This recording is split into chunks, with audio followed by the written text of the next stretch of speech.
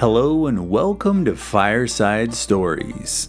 My name is Mac and I'll be your host today.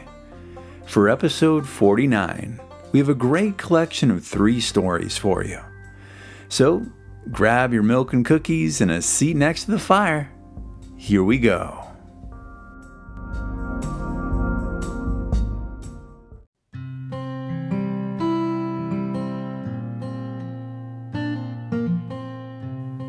Today's story collection comes from Eggermeyer's Bible Storybook by Elsie E. Eggermeyer. Jesus rides into Jerusalem as king. All Jerusalem was excited. People flocked out of the city gate and hurried along the road to Mount Olivet.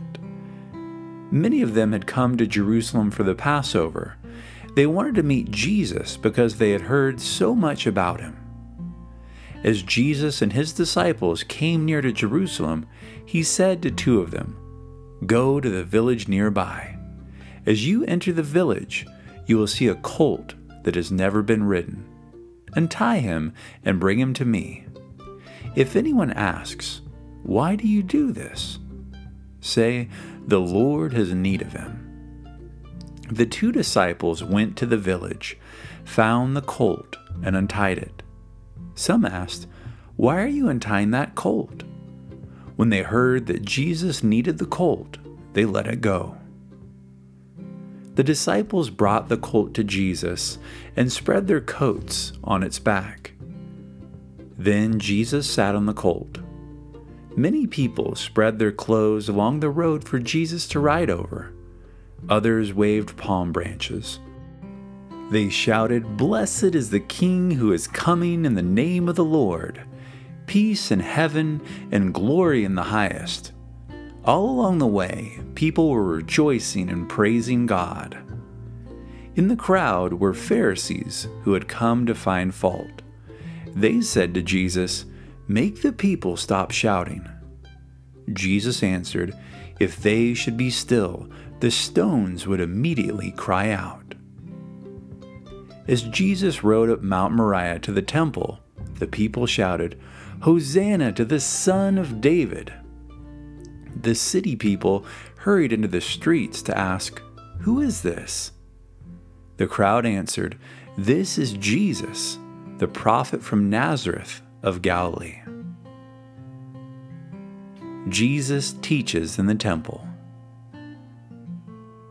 Early the next morning, Jesus and his disciples left Bethany, where they had spent each night during the feast. They were on their way to the temple at Jerusalem. As they walked along, Jesus became hungry. By the roadside he saw a fig tree. When he looked for figs on its branches, there were none. As he walked away, he said, "Never again will anyone eat fruit from this tree." When they reached Jerusalem, Jesus and his disciples went to the temple. Here, Jesus saw men buying and selling animals for sacrifices. Others were changing money into temple coins. Jesus knew they cheated the people. Once before, he had driven these men out of the temple. Again, he drove them out. In the scriptures it is written, "My house shall be called a house of prayer," Jesus said, "but you have made it a den of thieves." When word spread through the city that Jesus was at the temple, the blind and lame were brought to him. Jesus healed them all. While the chief priests and scribes watched him do this, little children came singing, "Hosanna to the Son of David," as they gathered around Jesus. In anger, the chief priests and scribes asked him, "Do you hear what these children are saying?" "Yes, I hear them," Jesus said.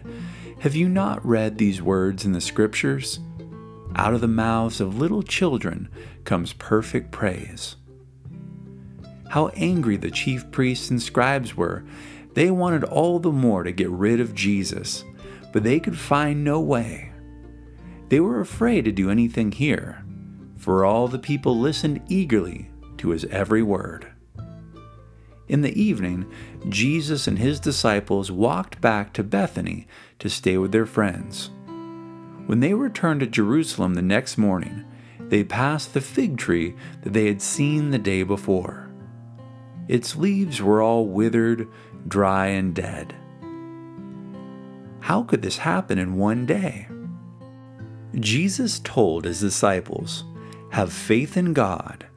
If you have faith to believe that God hears your prayers, you will do greater things than this. When you ask anything of God in prayer and believe in your hearts that He hears you, it will be given to you."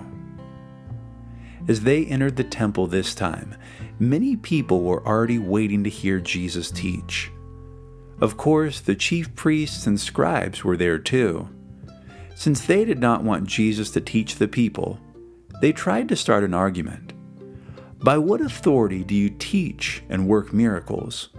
Who gave you this authority?" they demanded. Jesus answered, "I will answer your question if you will first answer mine. Was the baptism of John from heaven or of men?" The chief priests and scribes did not know what to say. They talked among themselves.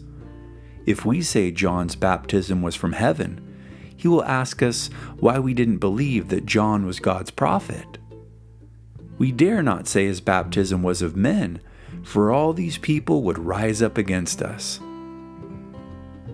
Because they were afraid to answer Jesus' question, they said, "We cannot tell whether John's baptism was from heaven or of men." Then Jesus answered, "Nor will I tell you by what authority I do these things or who gave me this authority." The parable of the two sons. Jesus told the people this story. A certain man had 2 sons. He went to his older son and said, "Son, go and work in my vineyard today." The boy answered his father roughly, "I will not go."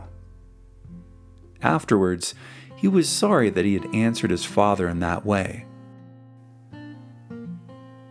Then he went and did what his father had asked. Of the second son, the father made the same request.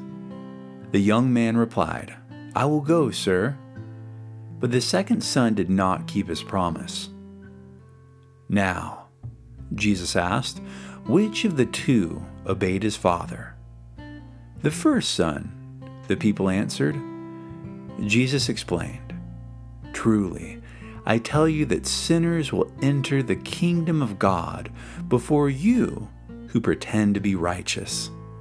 John preached to you, but you did not believe him. Sinners believed his message. Even though you saw it, you did not repent and believe." Jesus wanted them to understand that God does not want promises, but right living.